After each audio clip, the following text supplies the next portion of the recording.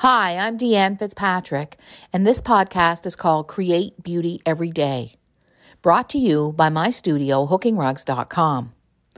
After the podcast, be sure to go over to hookingrugs.com, where you can find free courses about rug hooking, learn all about our kits and supplies, and sign up for our Sunday letters. If you have time, be sure to rate and review this podcast. It means a lot. Now, on with the show. Hi, it's Deanne Fitzpatrick from Deanne Fitzpatrick Studio at hookingrugs.com, and I'm right happy to be here with you today. And I just want to give you a few tips for selling your own hooked rugs. So many people decide that they want to sell their hooked rugs after they've made them for a while. And my best tip for you is to reach out to family and friends. That's how I started. I began selling my hooked rugs to my sisters and to all the people in my neighborhood, and they would buy them, and I would have kind of a family and friend price. And that worked really good for me. So you need to let people know that you want to sell your rugs. And in letting them know that you want to sell your rugs, you will find that people will reach out to you. Now, so that's a good place to start. The next thing is pricing. When you go to price your hooked rugs, you can price them by square inch or square foot if you want. There are many different methods for this, and you can Google that. Some rug hooking teachers in other places have come up with square foot or square inch prices for rug hooking, and that would be based on whether or not it's an original design, whether or not it uses a wide cut or a narrow cut, whether your wool is new. So there are all kinds of factors in there. So you can Google that if you want. That's never been my method. I look at each piece. Mine are all originals, and I look at each piece as a work of art, and I decide it based on the piece, because in truth, some pieces are better than others in my mind. I believe that, and so if it's an exceptional piece, it might have a higher price for me. That's how I price my rugs. Not everybody does that, but that's how I do it, and I've always done it that way. And this is the question I always ask myself when I go to sell my rugs. How much would I let that go for? How much is that worth to me? So I never give myself an hourly wage, or I never figure out the cost of my materials. I look at how beautiful the rug is, and then I think, would I be willing to let that go for $200? Would I be willing to let that go for $500? Would I be willing to let that go for $1,000?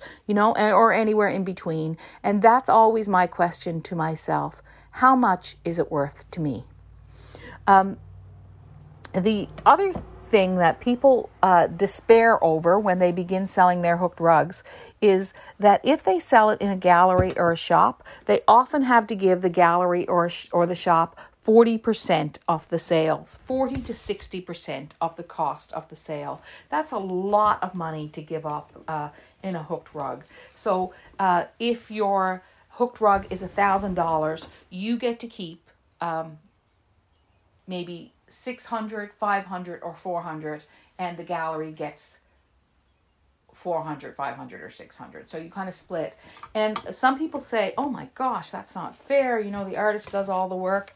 I can tell you that operating a studio and operating a gallery and representing someone does take a lot of work too. And they have provided you with a space to hang your work, and they have provided you someone to be there with it all day, every day.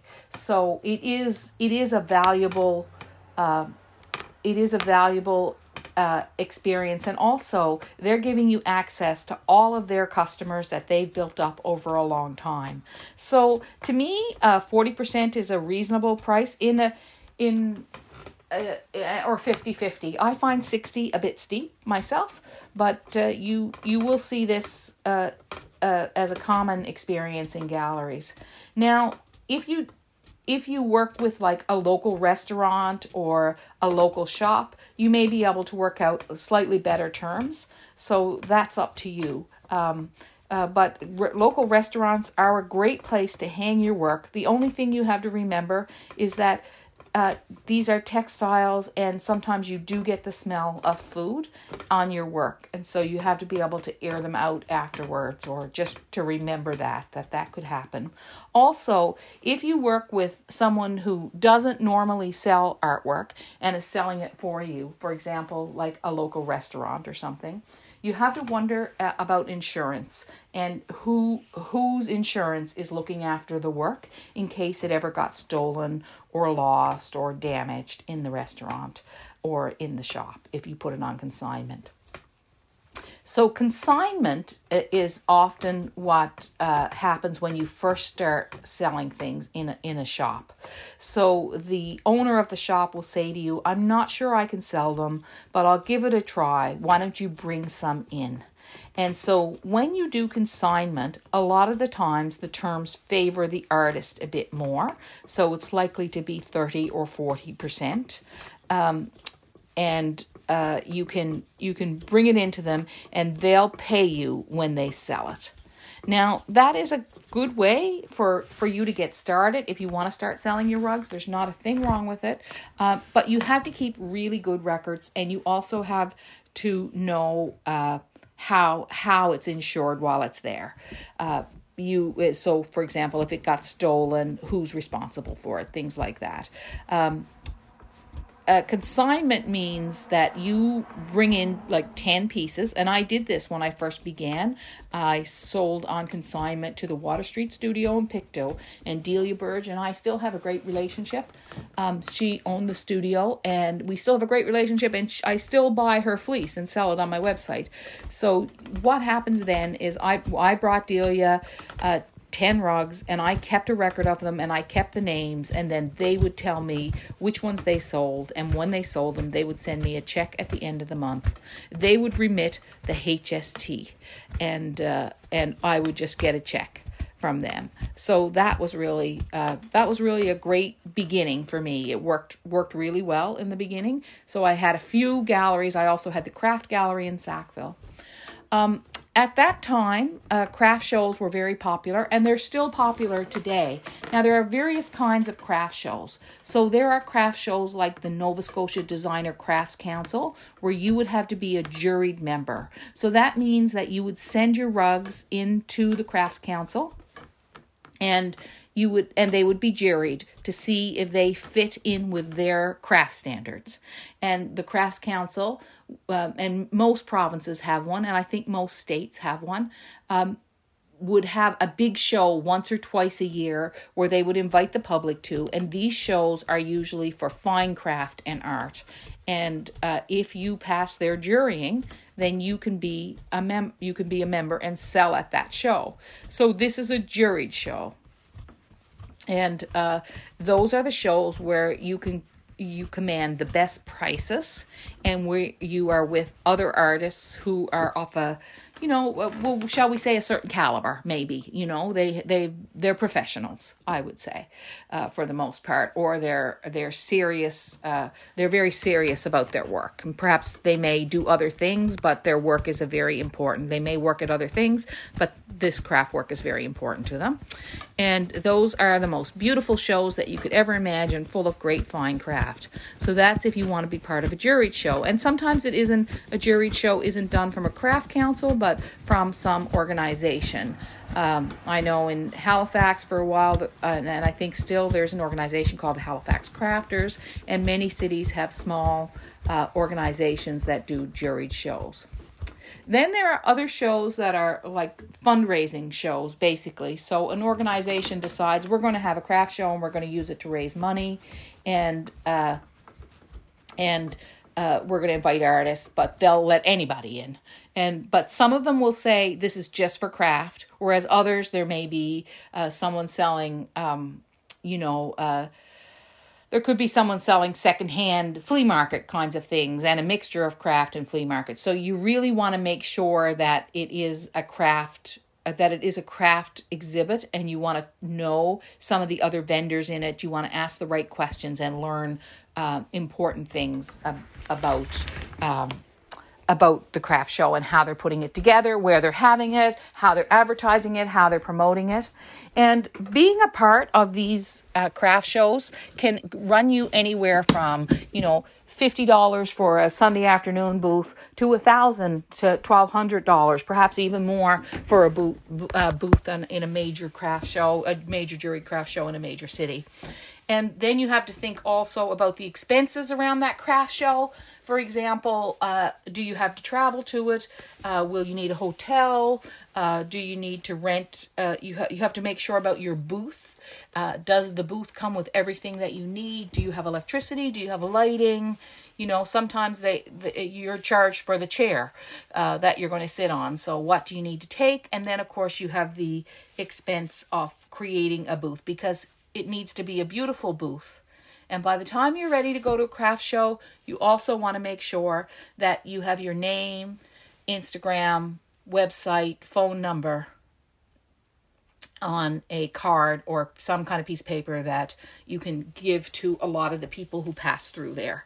So I always think a bookmark is a great tool for that. That's what I use a lot of times, are bookmarks. I have done many craft shows over the years, and some have been really great and some not so great. So it just depends. If you're doing original work, and all your designs are original, and you can find a gallery that wants to represent you and carry your work, I think that's a really great fit for a lot of rug hookers and fiber artists, because the gallery wants to sell your work and will help build your reputation. Plus, sometimes being in a certain gallery lends credibility to your reputation. Now, there are all kinds of websites called like Square and Shopify and that you can use to sell your work on. But many people, before they start building their own website to sell their work on, they often try an Etsy store. And Etsy is a marketplace that is designed particularly for craftspeople. And I have an Etsy shop, and you can go on and see it if you like. My sister has an Etsy shop, and it's a great way. But there are other platforms besides Etsy. If you go on and look around, and it's a simple way. You take pictures of your work and post them, and people can buy them online through the marketplace. So you don't need to have your own Visa or a way of exchanging money, and it'll all get done through Etsy. So that's an important way of selling your work too. I think those are the main things. I think the thing you need to think about is how much it costs you to produce the work and how much time you put into it. Those are relevant things to think about. But remember that those are not the only things to think about.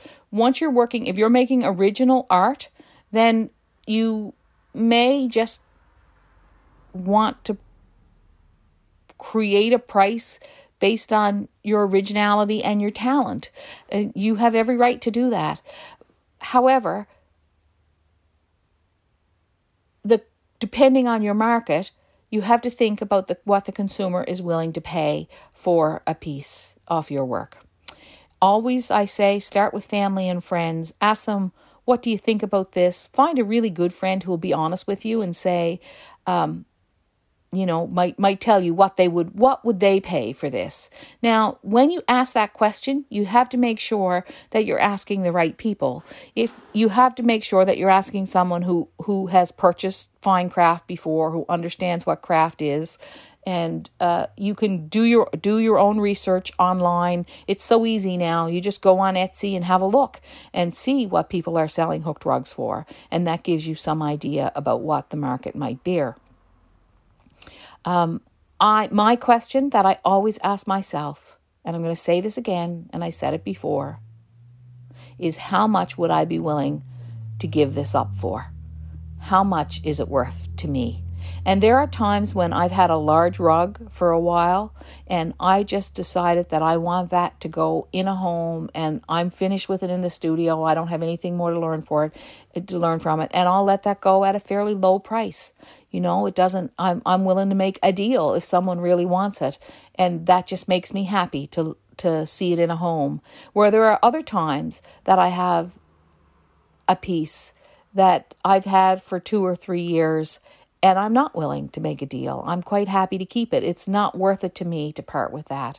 I've worked a long time and I've tried to build a reputation for my rugs, and I've had solo exhibits at the Art Gallery of Nova Scotia and the Art Gallery of Newfoundland and at the University of Toronto and at Acadia University. And I've written lots of books and I've built a reputation as an artist. And so because of that, I feel that my work has increased in value over the years, and I can ask more for it than maybe I could when I first started out.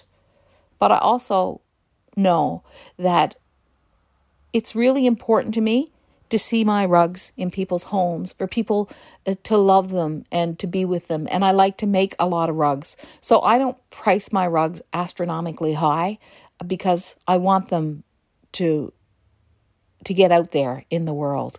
And so there are a lot of things to consider when you're pricing your rugs and when you're selling your rugs. And I think if you just want to start, if you just want to put a price on something and sell it and let it go, there's a really beautiful feeling when someone takes the thing that you made and pays you some money for it and puts it in their home and loves it and cherishes it. That's a really beautiful thing.